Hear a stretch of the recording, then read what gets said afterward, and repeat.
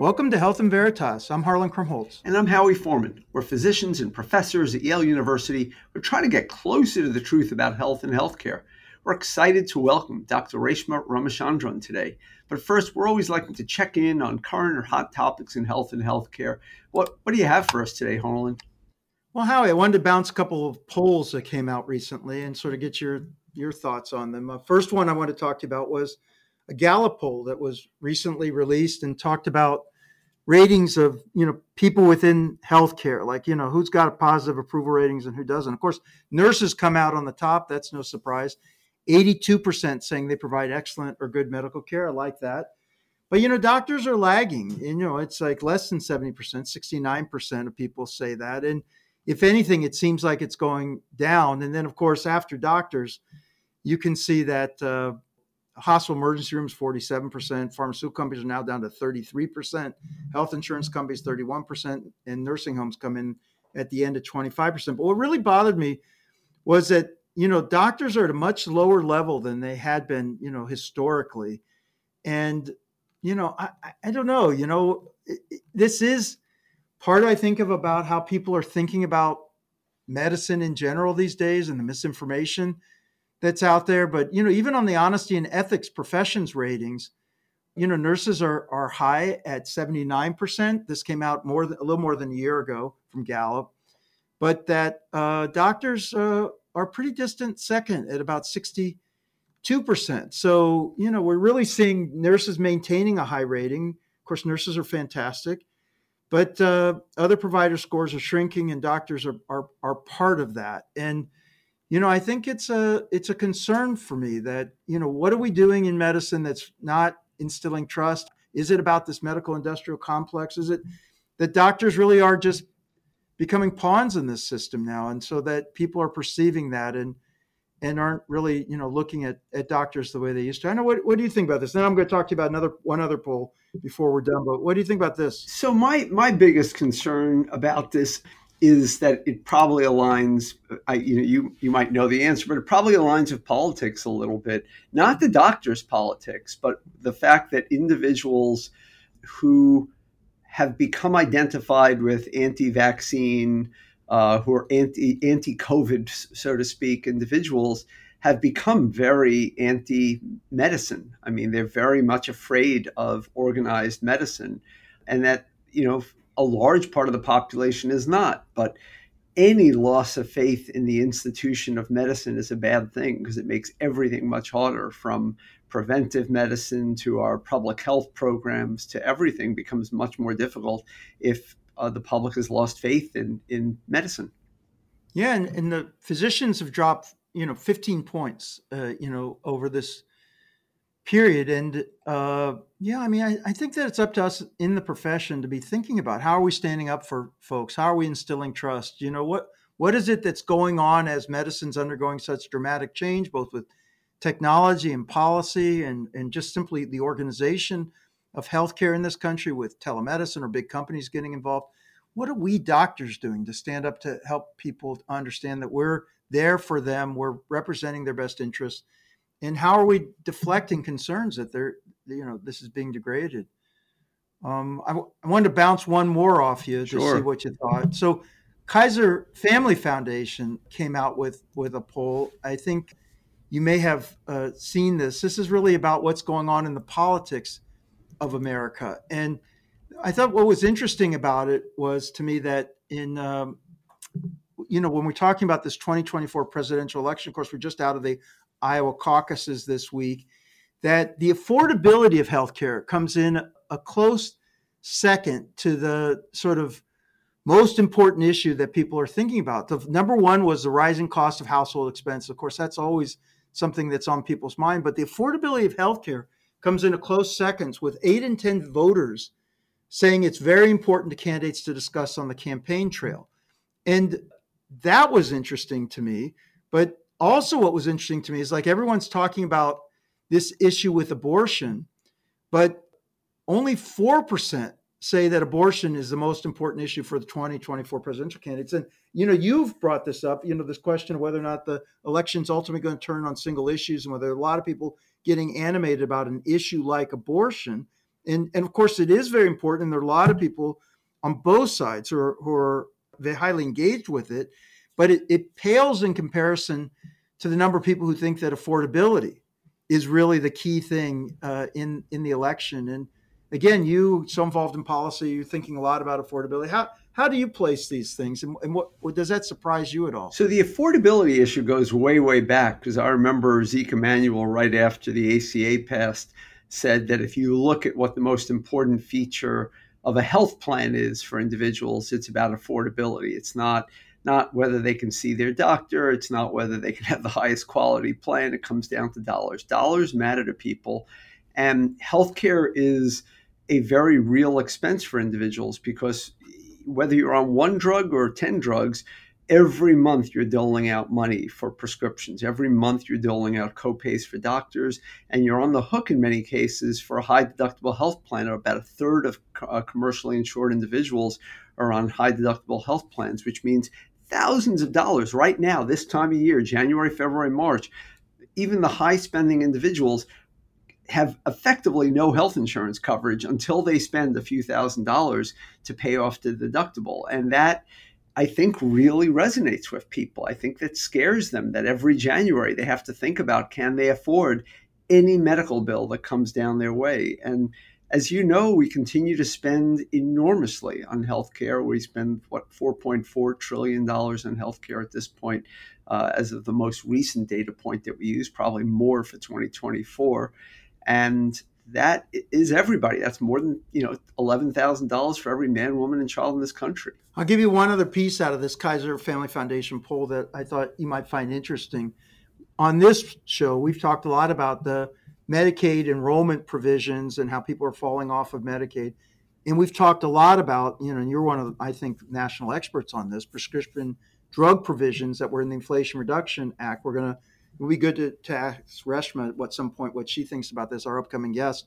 But, when they ask people about their awareness of this, the majority still say they've heard nothing or only a little about the unwinding of Medicaid. And still people are largely, I think, not really tuned into the Inflation Reduction Act either. So when, these consequential things are going on, somehow the messages still aren't getting through to average Americans as they're thinking about candidates, or they're looking at these issues in the future.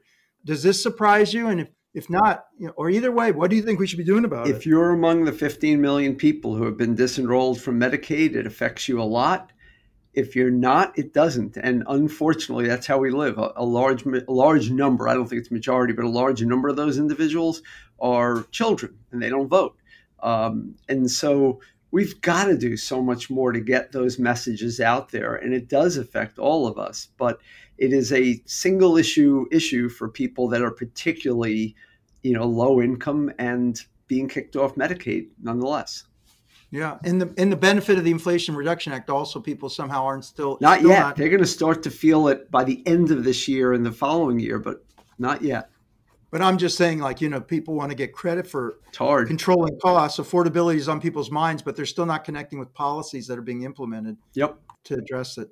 Yep. Hey, let's get on to our guest. This is I'm really excited to hear Reshma's views. Yes. Especially with the Chevron case. Dr. Reshma Ramachandran is a family medicine physician, assistant professor of medicine, and co-director and founder of the Yale Collaboration for Regulatory Rigor, Integrity, and Transparency. Before coming to Yale, she worked at the Johns Hopkins Bloomberg School of Public Health as research faculty for the Innovation and Design Enabling Access, or IDEA initiative. Dr. Ramachandran is passionate about health equity and patient safety, and has looked at how best to incentivize the use of new technologies in healthcare settings. Her work ranges from issues such as drug pricing and the political economy, all the way to prescription drug access and industrial health policy. Aside from her academic and research interests, she also serves as chair of the Doctors for America FDA Task Force and has worked previously on reducing pharmaceutical industry influence on health education as an American College of Medical Students Pharma Free Fellow. She has testified in the U.S. Congress several times. Dr. Ramachandran completed her bachelor's degree and her medical degree at Brown University before completing a master's of public policy at the Harvard Kennedy School. She joined Yale's faculty after completing the National Clinical Scholar Fellowship here and obtaining her MHS degree from Yale. And I want to, today is an auspicious day. There is a very important Supreme Court case that is being heard as we tape this. And I'm going to let Harlan kick off with those questions. But before we get to that, I want to start off by just asking you what your journey was like to get to where you are now, because you went into college or at least became a physics major in college. What were you thinking of as you graduated high school? Where did you grow up? What led to this? Yeah, thanks, Mochawi and Harlan, for having me on here. I grew up in Miami, Florida, so I immigrated to the U.S. from India. My dad was a postdoc, actually, at Ohio State University. He was looking for jobs. University of Miami was offering a green card, so naturally we went there. A lot of stability, and was able to stay in the country as a result. So in Miami, I did a lot of science fair. My dad was a research scientist in a lab. I spent hours after school, usually in the lab with him. And he did work around looking at Ayurvedic treatments and their promise to be neoadjuvant therapies for cancer treatment. So some preclinical studies, basic science research, but then also clinical trial work. So can I just pause for one quick second, because our audience may not know what Ayurvedic treatment is. And the only reason I know about Ayurvedic treatment is because 25 years ago, our current Surgeon General told me he wanted to figure out how to incorporate Ayurvedic treatment. So Miami physicians and scientists had a particular interest in this. Can you just tell us about that? And then for sure. Ayurveda is an ancient form of medicine that comes from India. It's like thousands of years ago, but essentially looks at kind of natural compounds usually found in plants and their health protective properties. So my dad was trying to apply science to this. So doing rigorous basic science and clinical trial research to actually see, are the claims that are oftentimes found on supplement bottles actually founded? Could these actually be used in tandem with existing treatments, including FDA-approved drugs, to actually improve outcomes for patients? Excellent. And so you graduate there and you go directly to Brown and you immediately become a physics major from that? Yeah, well, I became a physics major because I liked physics when I was in high school, and I was trying to figure out how to actually get back into the lab. And my goal at that time was to actually develop health technologies. I wanted to be the person that was going to bring products to market that would save lives. And I happened to take a physics introductory class, and it was taught by Professor Maris, who was 80 plus years old. And on the first day of class, he shot himself off of a rocket that he had made out of like a wagon and an engine. And the fact that an 80-year-old man was doing that and talking about physics that was enough for me. So after that, awesome. Being able to take classes with a cast of characters like this became kind of the underlying reason for me to kind of think about how to merge my interest in biology and biochemistry with physics to create health technologies. And just to finish that arc then, when did you become pre-med? And then I'll turn it over to Harlan, but I just want to understand how the transition occurs. Yeah, so I actually applied to Brown in the program for liberal medical education. So it was a straight from high school, 8-year bachelor's of medical school admission. It was nice. I didn't have to take the MCAT. I could kind of explore other areas, including physics, and also classes in like international development, history, other things like that. What kind of made the transition, though, I'll say, from physics to thinking about developing health technologies to thinking about the enabling environment for access to health technologies was during college for me. So between my junior and senior year, I had finished my thesis requirements, had been in the lab, done all that work, and I got an opportunity to go to South Africa to do quantitative data entry work with some clinics with the Medical Research Council. So this was a government-funded laboratory network and also health services research network that was actually looking at how to improve access to HIV medications. And it was there that I saw clinicians looking beyond the exam room and kind of in the streets with their patients to protest the government, to protest policies, to protest laws. And then I saw them work alongside groups like Doctors Without Borders to actually talk about things like intellectual property and patents and drug pricing, which were concepts I had never really thought about before, that even though I might be, thinking about developing health technologies, how to actually enable access to them down the road to patients was going to be a whole other thing entirely. And this was a group of clinicians that was doing that. And so that was the inspiration for me to kind of make the pivot from bench research to thinking about how to actually create that enabling environment.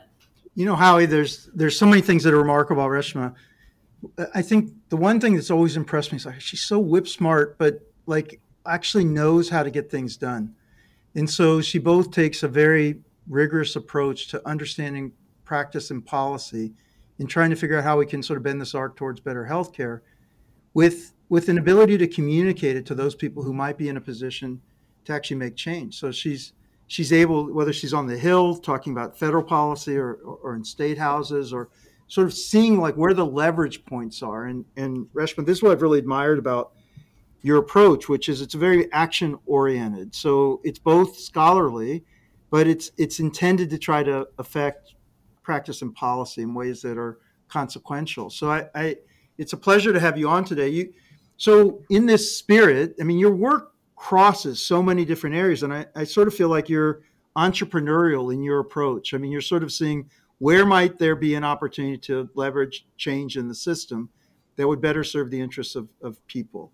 And one area that you focused attention on is on this case that's before the Supreme Court, where you and Joe Ross actually submitted a brief, where you were trying to influence the justices as they think about this case. So this is so-called Chevron versus Natural Resources Defense Council, based on a 1984 ruling that was actually a ruling that was to give the EPA more authority to go against environmentalists and to institute policies that would maybe on the people in the Democratic side weren't were pushing, but that the administration was pushing back against.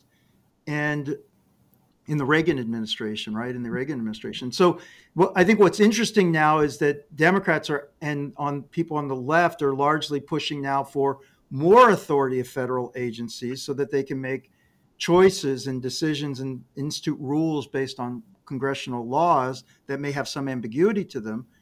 And on the right, and the Republican side, people are saying that, no, you should have to go back to Congress, that actually there shouldn't be that much power invested within the federal agencies. So, this thing is being brought up now because of fishermen, that they were sort of asked to do monitoring of their fishing, and they're pushing back, and it's going in front of the Supreme Court. So what in the heck does this have to do with healthcare? Why does someone who's pushing healthcare policy get interested in something that for many listeners might seem a little esoteric and sort of inside baseball around what the federal agencies are doing? What is it that provoked you to write about it, and why do you think it's important? Yeah, these two cases that are being heard before the Supreme Court today, on their face, as you mentioned, are not healthcare related, but the implications on federal agencies and public health agencies like the FDA is pretty profound. So when we had first heard about these cases and kind of understanding what Chevron deference is, this idea that if the law is unclear or if it's silent on an issue, there'd be deference given to federal agencies because they have expertise that Congress has authorized, that has, in their creation, these agencies have hired a bunch of sometimes clinicians in the case of the FDA, scientists, others who can actually interpret the law to actually apply it for regulation and develop regulations as a result. And so historically, there's been several court cases around this where agencies have been determined to have this sort of deference to create regulations based on their scientific expertise. This case challenges that. Basically, it would get rid of Chevron deference and the idea that if the law is silent or ambiguous on a matter, that federal agencies cannot interpret the law in creating regulations. And the FDA is chock full of regulations related to drugs and devices, which is what our brief was focused on, but also, a slew of other products, including food and tobacco. So let me just a quick follow-up on this. And, there was a nice piece in the New York Times today that sort of laid out some of this at a high level. But one quote that came from this article that Adam Liptak reported on in the New York Times was from the Solicitor General Elizabeth Proligar, hope I'm pronouncing it correctly, where she said, overruling Chevron which you're arguing against. Don't overrule Chevron, right? Allow deference to the agencies. Allow the agencies to interpret the laws. So overruling Chevron, she said, would be a convulsive shock to the legal system. Would it be a convulsive shock to healthcare? And can you be specific about even an example of what do you fear might occur if they overrule Chevron? Yeah, definitely this would have huge ramifications. And I'll be specific to the FDA. And actually an example that Justice Jackson actually mentioned in her questioning of on the plaintiff side. It was actually a similar argument to what we brought up in our amicus brief specifically. So it was around this idea of, in the law, the standard for drug approval or new drug approvals is adequate and well-controlled investigations. And the FDA has interpreted this. They've actually outlined what this might mean through regulation. They had a public notice and comment period, and then they refined this and they put out regulations around this. If you get rid of Chevron deference, there could be a challenge that is raised by a sponsor, for instance, that has a new drug that they want to be approved, saying that FDA's interpretation of the evidence or what is adequate and well-controlled investigations is actually incorrect without Chevron deference. And in fact, Congress needs to actually specify this more clearly to actually entail or actually detail what that actually means. And so this could have huge ramifications and also slow down FDA's ability to actually approve drugs in a timely manner. So what would that mean if for example, a pharmaceutical company said, you guys are interpreting what Congress said. It's ambiguous what they said. And then Congress, of course, is going to take years to clarify or act on it if they ever do. So what happens in that period where there's no clear guidance? So this could call to a judge. So a judge would use his expertise, which may not be the same as the scientific expertise you would expect at the FDA, which oftentimes includes clinicians, biostatisticians, a whole team of different folks that looks at the evidence to determine if the drug is safe and effective to be approved. And so the idea that sort of scientific expertise would now be in the hands of a judge, and because of various other forces, political motivations, because of kind of the evidence and their understanding of it, could make a decision that might be contrary to public health. And so that's the concern that we had, that moving away from Chevron deference would put this in the hands of judges. And there could be confusion, especially if there's interpretation across different judges about what the standard actually is. And that could slow down innovation in many ways. The FDA's ability to actually justify and use their scientific expertise to actually make an approval decision would be slowed down because they'd have to have additional resources to actually justify why they're doing this. And on top of that, might be tied up in litigation in courts. And that sort of timing would slow down any sort of approvals in the future. So I want to take a slightly contrarian view on this and just have you come back a little bit. Because Harlan's correct, of course, that this is sort of a Republican-Democrat issue in general, and that, the administrative state, as the Republicans conservatives typically talk about it, which is to say that the executive branch is very powerful and perhaps too powerful, is something that Republicans have wanted to undo. And the appointment of, I think, Neil Gorsuch in particular is felt to be a step in that direction. However, there are times when the Republicans are in control of the executive branch, and Democrats become quite concerned that executive branch has overreach, whether it has to do with immigration policy or health policy. And I'm just wondering, not to say that you should change your opinion in aggregate, but do you see the value at all in favoring legislation rather than regulation in these situations? And I wonder, is it possible that eliminating Chevron deference could force us to have to legislate more, which might be at least a step in that direction? Yeah, that's definitely the argument that I heard from the plaintiffs during the oral arguments today, that Chevron has given excuse to Congress to not legislate on certain matters. It's interesting because we engage in both spaces. We oftentimes are critical of the FDA in terms of their regulatory decision-making, and we do go to Congress to talk about reforms at the FDA. This is, in the past couple of years around accelerated approval, we've been quite active with our group here at Yale around this.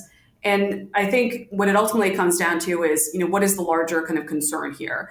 Should scientific expertise be in the hands of the FDA, especially if we think of the FDA as an institution that's supposed to represent independent regulatory decision making that is taking into account all the data at the participant level and making decisions around that. That's the FDA that we want. We might not have the FDA that we have right now. Like might not be the perfect FDA, but the idea of kind of putting that in the hands of Congress to make those sort of detailed kind of scientific sort of nuance or decisions about individual approvals, about in drugs that they haven't even imagined coming down the pipeline in 10, 20, or 30 years seems to be a misstep in our opinion. And especially in looking at what the FDA is intended to do, to actually put together scientific expertise to meet the challenges of not just today, but also the challenges of tomorrow, because they're so involved in the drug development process with sponsors along the way. One last quick question.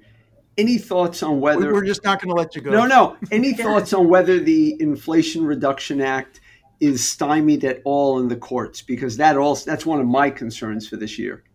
Yeah. I think it was in terms of where the courts seem to be going on the Inflation Reduction Act, there's been like 10 cases right now that are challenging the drug pricing and negotiation provisions of the Inflation Reduction Act. And we have folks here at Yale Law School, including many of our colleagues that have written amicus briefs around this to challenge what the pharmaceutical companies are saying in terms of the negotiations infringing upon their ability to recoup profits and whatnot.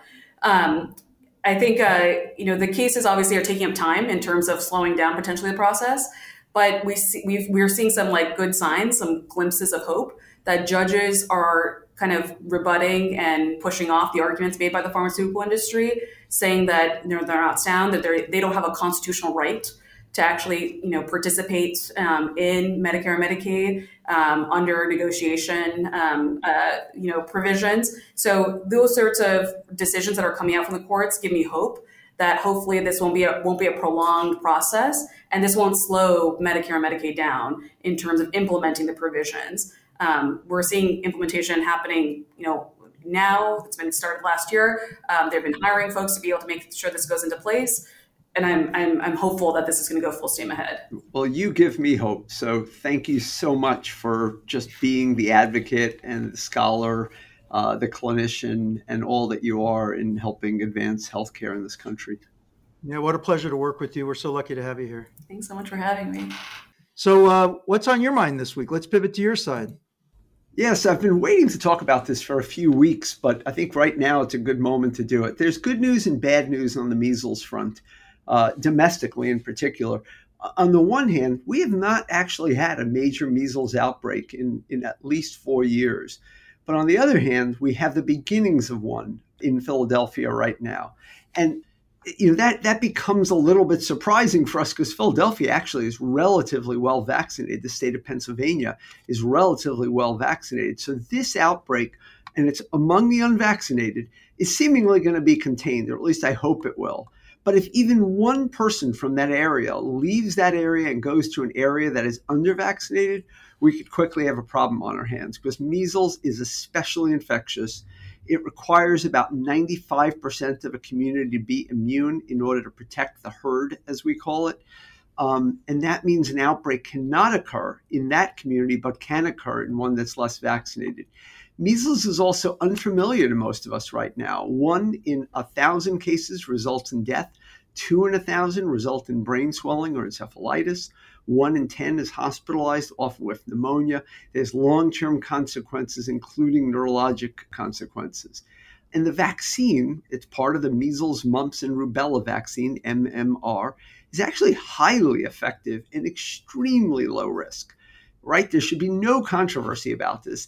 The vaccine is given at the ages of about 12 to 15 months and then 4 to 6 years. And rarely have we ever suggested boosters for certain populations. So where are we now? You got the 9 cases in Philadelphia. And then as of a few days ago, we learned that an international traveler who passed through Dulles Airport on the 3rd and then showed up again at Reagan Airport on the 4th was infectious, did have measles, and presumably was infectious. Now, if he or she interacted with all vaccinated people, we're fine. But if even 1 or 2 travelers was unvaccinated, becomes exposed, right around today, the day that we're taping this right now, we should start to see some infections starting in whatever community those people were traveling to. And that starts to become a much more serious risk. So I think we have to really back to what you talked about on the intro. The faith in science and medicine in institutions is falling. We have data that suggests it's falling faster among people who identify as Republicans. This is not really a political issue, except for the fact that people who identify as GOP are much more likely to believe that children should not be forced to be vaccinated. This was not true in the past. Democrats, if anything, were more often to be in this group. Now it's far, far more a politicized GOP issue. And I think, just as you talked about it on the intro, we need to figure out not just how to make public health interventions work, but we need to build up confidence among individuals in those institutions. We need to redouble our efforts to rely on science, to communicate science well, to change our opinions about things when the data changes, and to be able to get the public's trust back to where it was. You know, I told you I was going to ask you a very pragmatic question, because I think many listeners might be wondering about this. If they were vaccinated in childhood and now have heard about maybe potential exposures, should they be worried that they're no longer protected against measles? Everything I've read, so I did a little bit of reading because you and I talk about these things. I did a little bit of reading. Every bit of evidence is that this is a very, very durable vaccine. Having said that, if there was a large outbreak, the CDC likely would come out. They haven't done this yet, but they would come out with a recommendation that certain populations may consider getting a booster shot at this point.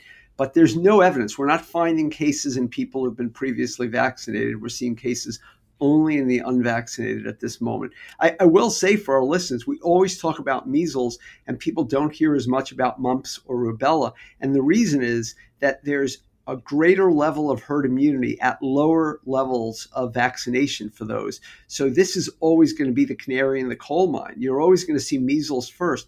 If we do get a massive outbreak of measles, I have no doubt that we'll start to see outbreaks of mumps, and we will see outbreaks of rubella and the congenital rubella syndrome that follows from that. Oh my God, I remember having mumps when I was a kid.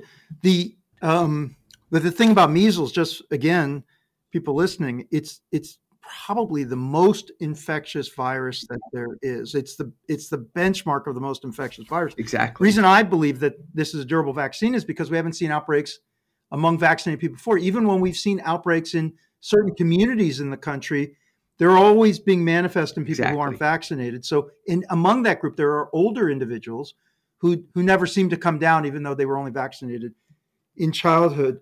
Exactly right. And by the way, just to give our listeners a little optimism here, 2022, we had 121 measles cases, 2021, 49, 2020, because of the pandemic, probably, we only had 13. But the year before that, we had 1,274 measles cases in this country. So we have had bigger outbreaks. We're hoping to avoid that now. And I hope that in 6 months, we'll come back and we'll say this was a tiny blip. Yeah, I think my big concern is that the pandemic has given fuel to this anti-vax movement. So it's not just about don't take the COVID vaccine, but it's now introduced all this doubt about all the vaccines. It was always simmering, but this really, I think, is flared. You got a presidential candidate who's on the stump talking about these issues, not just about COVID vaccine, but about all vaccines, enrolling us back to a sort of pre-vaccine era for many people. So we have to keep our eye on this. But again, it does get to our credibility as in public health, as physicians, and really helping people understand the balance. And then the question will be, will society weigh in with saying that we expect people to be vaccinated, or, is it going to continue to be a criterion for schools, or will it change? People homeschool more because they don't want to do it. It's complicated. I agree. You've been listening to Health in Veritas with Harlan Krumholtz and Howie Foreman. So how did we do? To give us your feedback or to keep the conversation going, please email us at health.veritas@yale.edu or respond to our links on LinkedIn or email us individually, or we're still on Twitter, which was also called X. And we are using LinkedIn and others more, but a lot. I have trouble breaking up with Twitter. I know. I still call it that. So I'm at HMKYALE, though I'm posting a lot less than I used to. That's HMK Yale. And I'm at the Howie. That's at THEHOWIE. Again, you can email us, but you can also reach out to us at the School of Management. You can look into our more innovative programs, including the Executive MBA program at the School of Management, and our link there is som.yale.edu/EMBA. Health in Veritas is produced with the Yale School of Management and the Yale School of Public Health. Thanks to our researchers, Ines Gil and Sophia Stump, and to our producer, Miranda Schaefer. They are amazing. They are. We're deeply appreciative of everything that they do. Thank you. And talk to you soon, Howie. Thanks very much, Ronald, and talk to you soon.